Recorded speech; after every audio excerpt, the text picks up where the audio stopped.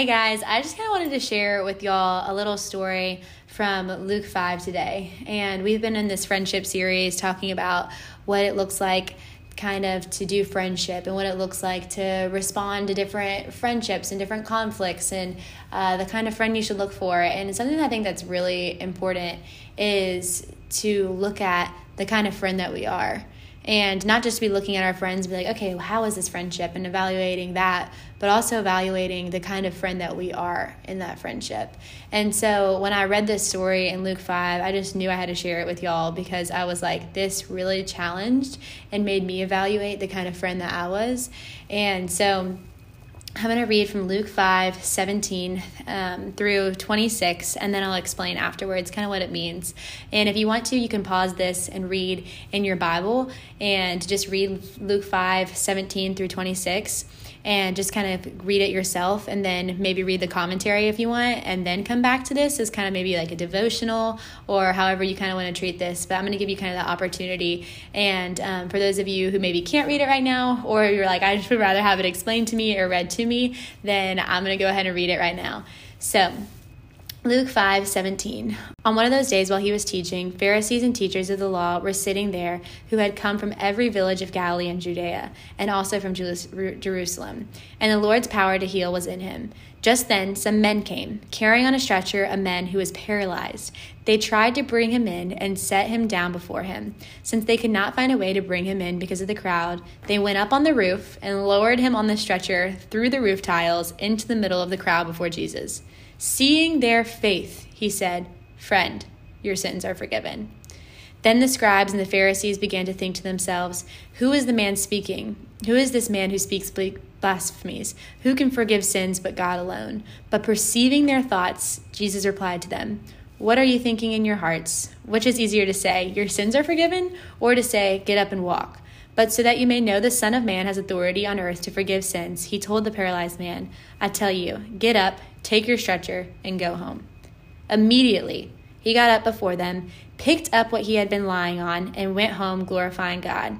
Then everyone was astounded, and they were giving glory to God, and they were filled with awe and said, "We have seen incredible things today."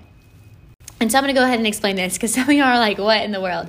And so basically what happened was Jesus, this is kind of by the time he was starting to become popular, people were realizing that he was the Son of God. And so all of these people were gathering from everywhere. It says Judea, Jerusalem, Galilee, all of these people, especially Pharisees and people who wanted to teach the law, they were all gathering in these places that Jesus was teaching, and they just wanted to listen to him. And they just wanted to see what he was about, kind of almost judge him in a sense, a lot of commentary says, and they just wanted to hear what he had to say. And some people also wanted to just evaluate if he was the Son of God. And so Jesus had these huge crowds following him. And at the time, pretty much everyone knew that he was performing all of these miracles, that this crazy healings were happening. And everyone was pretty much getting curious. And some people knew that their God had came and that their God was in the form of Jesus and that he was healing people and that they were jumping up in joy and faith. And so what's so cool is that there were 4 men who believed in God and knew that he had come and knew the power that he had to heal. And so these 4 men had a friend that was paralyzed. And what it says that these 4 men came to this huge crowd that Jesus was speaking to. They came and they put their paralyzed friend on a stretcher, and they, in faith, because they wanted their friend to get healed so badly, they brought him on a stretcher through this crowd to try and get to Jesus. Wow. Right there, before we go even any further, how many people would actually do that for their friend? Like, how many people are willing to bring their friend maybe to even the doctor when they're sick?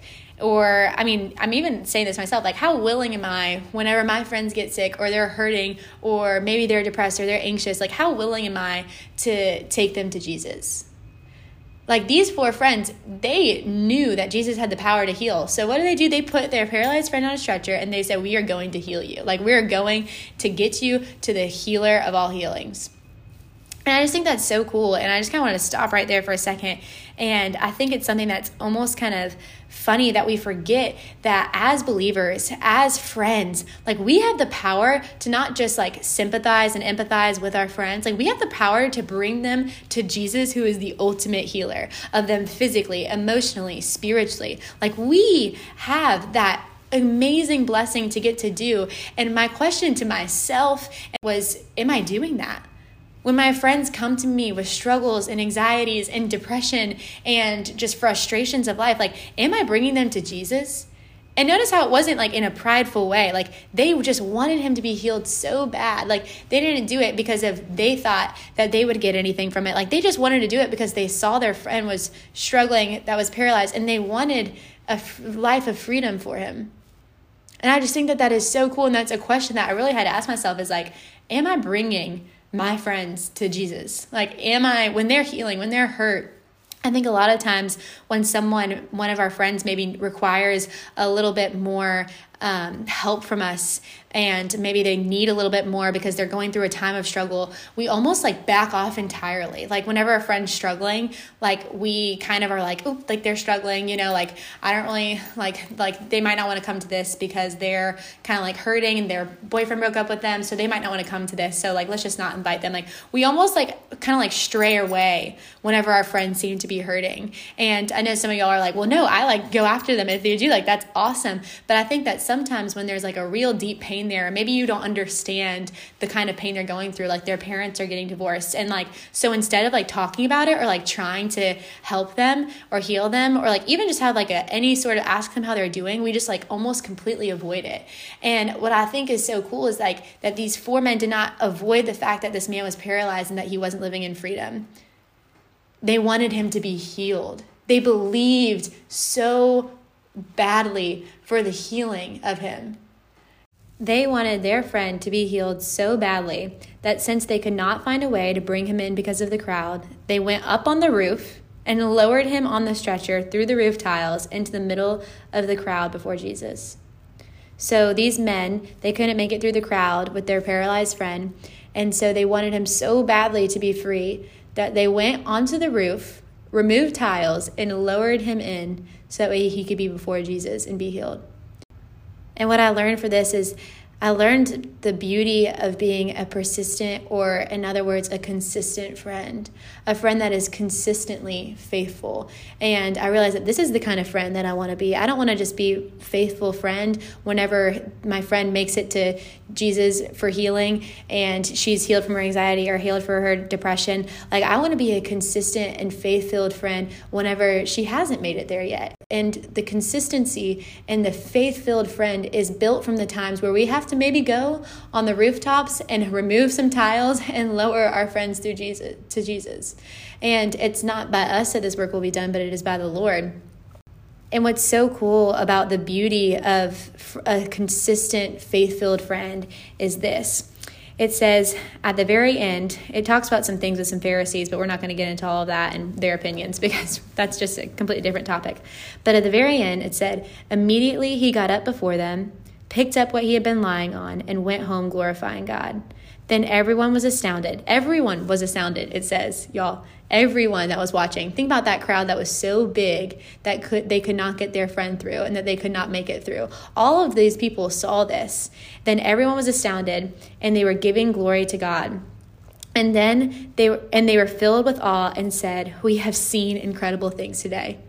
Because of the faith, because of the consistency of the faith-filled friends, and them saying, I'm not going to give up. It really makes me cry, but I'm not going to give up on my friend, on being healed from. The entire crowd was able to say, we have seen incredible things today. That is what happens, y'all, whenever we are consistent, faith-filled friends. People see some pretty incredible things, and it might not always be a miraculous healing, but what they do see is a crazy and miraculous picture of love. I guarantee that people were probably crying and seeing incredible things and glorifying the Lord because of this man being healed. But I bet that they were also glorifying the Lord because they were probably so encouraged and inspired by these four men's faith to bring their friend there. So what does this look like practically in real life? And how do I do this with my friends? Like how I don't have a friend that's maybe paralyzed and I can't bring him on the stretcher, and Jesus is no longer walking in the human form and all around me, and I can't bring my friends to Jesus. Well, you know what you can do is with those friends that maybe they're not paralyzed, but they have their own struggle of maybe anxiety, depression. Those are just ones that are really on my heart. Sorry, I keep saying them. Maybe they're really dealing with anger or frustration or bitterness, or maybe they're dealing a lot with their health and they're just really feeling like they're just at the end of just fighting, or maybe they just feel hopeless. Whatever maybe your friends are struggling with, like, one, take the time to figure out like what they're struggling with. I think that obviously these friends knew that their friend was struggling with his paralysis. And I think that it's so important to know what our friends are struggling with. Like, in order to be a consistent and a faith-filled friend, we need to know what we need to be faithful for with our friends. Does that make sense? In order to be a consistent and faith-filled friend, we need to know what we need to have faith for our friends. We need to know, is it peace that we need to have faith for them in their lives? Is it healing that we need to have faith for in their lives? We need to know what we need to have faith for, what we need to be praying for them for. I think the second way to become more like these consistent, faith-filled friends is the consistency part. So we know what we're going to have faith for, the first. And it's like, now it's our time for the consistency part to come in. It's really simple. It's really checking up on them, maybe inviting them to different things, to inviting them to, maybe it's a Bible study, maybe it's sending them a podcast. Like, not just, even if they don't come, like the 10 times you invite them, even if they don't listen to the podcast the 5 times you send it, it just takes one time that they do for them to be coming closer to Jesus and for their healing to be a step closer. I think we need to be willing to set aside our pride and text them the 6th podcast, or ask them to go to Bible study the 11th time, and not make it so much about ourselves when our friends are struggling, but be willing to give them grace in a season of struggle and say, you know what?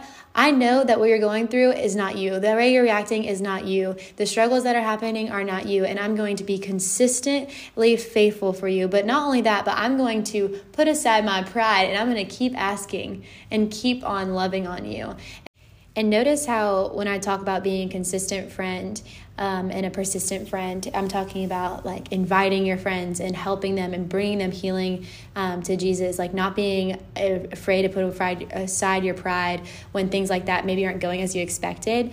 But what I don't mean is maybe when your friends are really hurting you or saying horrible things, like that's a completely different kind of topic to talk about. I'm talking about more like how to respond to your friend and how to really bring them to Jesus. So I hope that y'all can kind of see that. And I just hope that this kind of challenges you today and gets you excited for just the friendships that you have and for the kind of friend that you can become. And I hope that this just helps you walk a little bit closer to the kind of friend that Jesus was. And so anyways, I love y'all. I hope y'all have a great day. And I'm so thankful to be in this together with y'all.